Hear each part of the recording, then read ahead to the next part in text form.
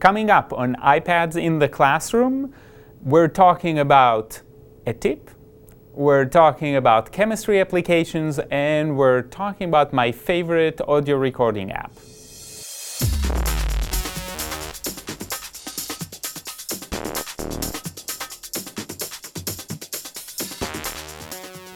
Hi, my name is Guy Trainin, and this is iPads in the Classroom from TechEdge.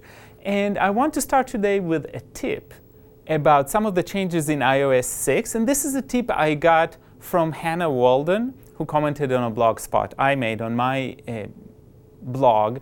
And she has a great blog called TechieLit at blogspot.com.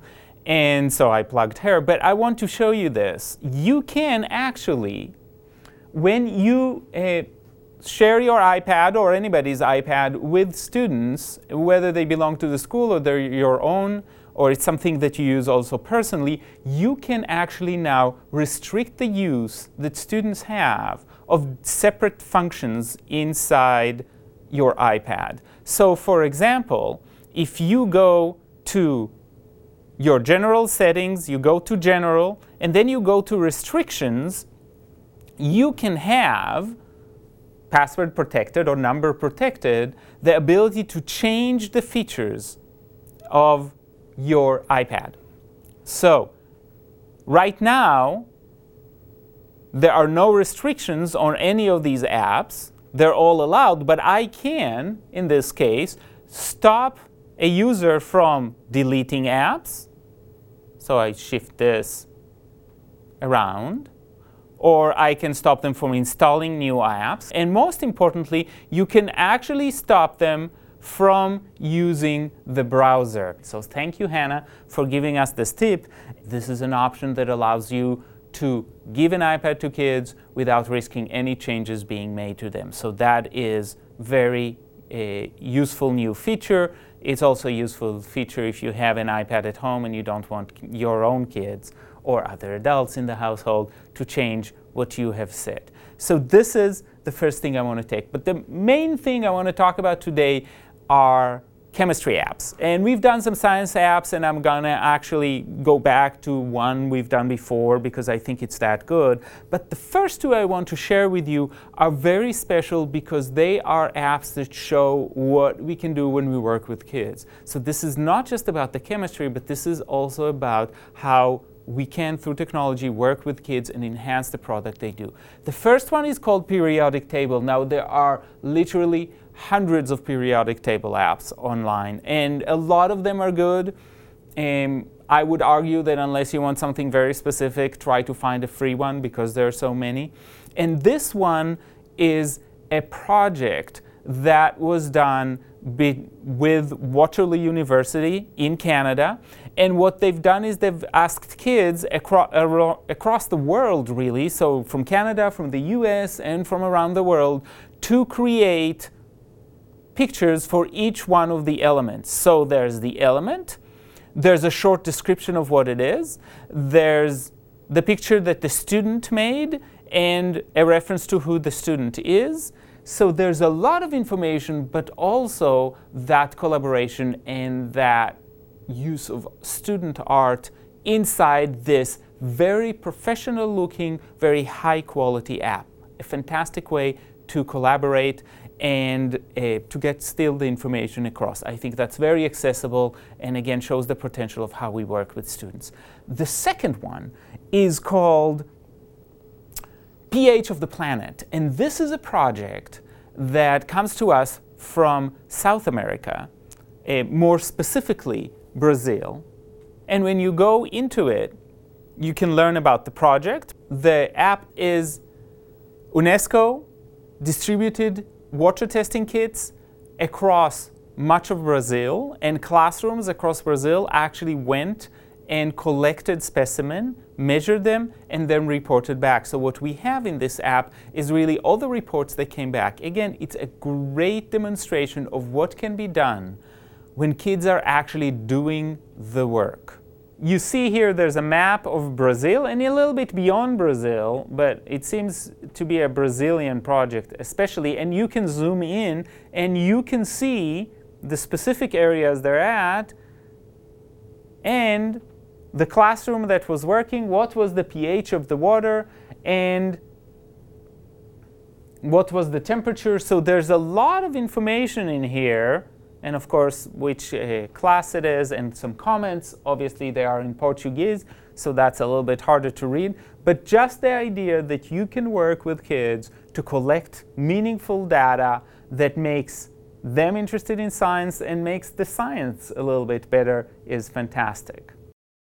After these two community projects working with kids, now I want to explore some apps that actually help to teach deeper content. The first one is Nova Elements. So, for example, you can watch episodes of the show Hunting the Elements, you can explore the interactive periodic table, or you can play a game. Let's do a short exploration. This again uses the Elements periodic table as the interface. So, Europium, and again, you see a picture, you see a short description, and you can actually look at how the atom is built. The great thing about this app for me is actually the inclusion of the show. So Hunting the Elements has multiple episodes. Hunting the Elements, right here, anytime, anywhere. And it's a great way for kids to get really interested in chemistry and how things are built in the universe. The second app in this group of apps that I want to talk about is actually called ChemIQ. ChemIQ is a game where you have to take an existing compound and create new compounds that actually work in nature. Now, this does not work if you don't know what you're doing. So you can get results, but you would not understand what you did or what all of these things are doing. But you have to sever all the contacts between the existing atoms and then reorganize them in a way that creates a feasible set of molecules. In this case, it doesn't work, so you can try again and again without knowing what you're doing. And I have to admit that it's been a while since I've done anything with chemical equations. This didn't work as well. I enjoy it very much, and we'll go to the next one. The next one that I want to talk about is called Elements Quiz. This is from Tap to Learn, and this is very simple. You can create a set of quizzes of varying difficulties based on different things. You can do a simple quiz and you can do an atomic number quiz. So let's do a simple quiz, and we'll take only the first 3 periods of the periodic tables, and we have these, and find the element hydrogen, and if you click on it, it tells you that you're right, and it gives you some information about hydrogen. So this is a way to get some practice with the periodic table and get some information in the process. So you can get it right, and if you get it wrong, for example, let's say I do helium instead of it, it shows up in red, it tells me that I'm wrong, and it counts it. So you've got a counter on top that tells you exactly what you're doing. Now that we looked at some chemistry apps, I'd like to talk about what has become my favorite audio recording app, and this is AudioNote. Now, I think it's worth it for teachers, definitely for me, to invest in the full version for at least one iPad. It does cost money, but the free version is a little bit too limited in time for my taste. We use it a lot in the reading center we have here on campus to record students as they read. This is AudioNote. What you can do is you can record, but the reason I really like AudioNote, so we've got here a new note, is that while a recording is going, so I've started a recording,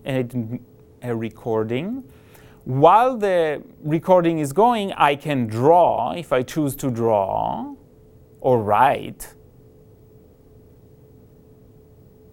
while I'm going, but I can also choose to use the text.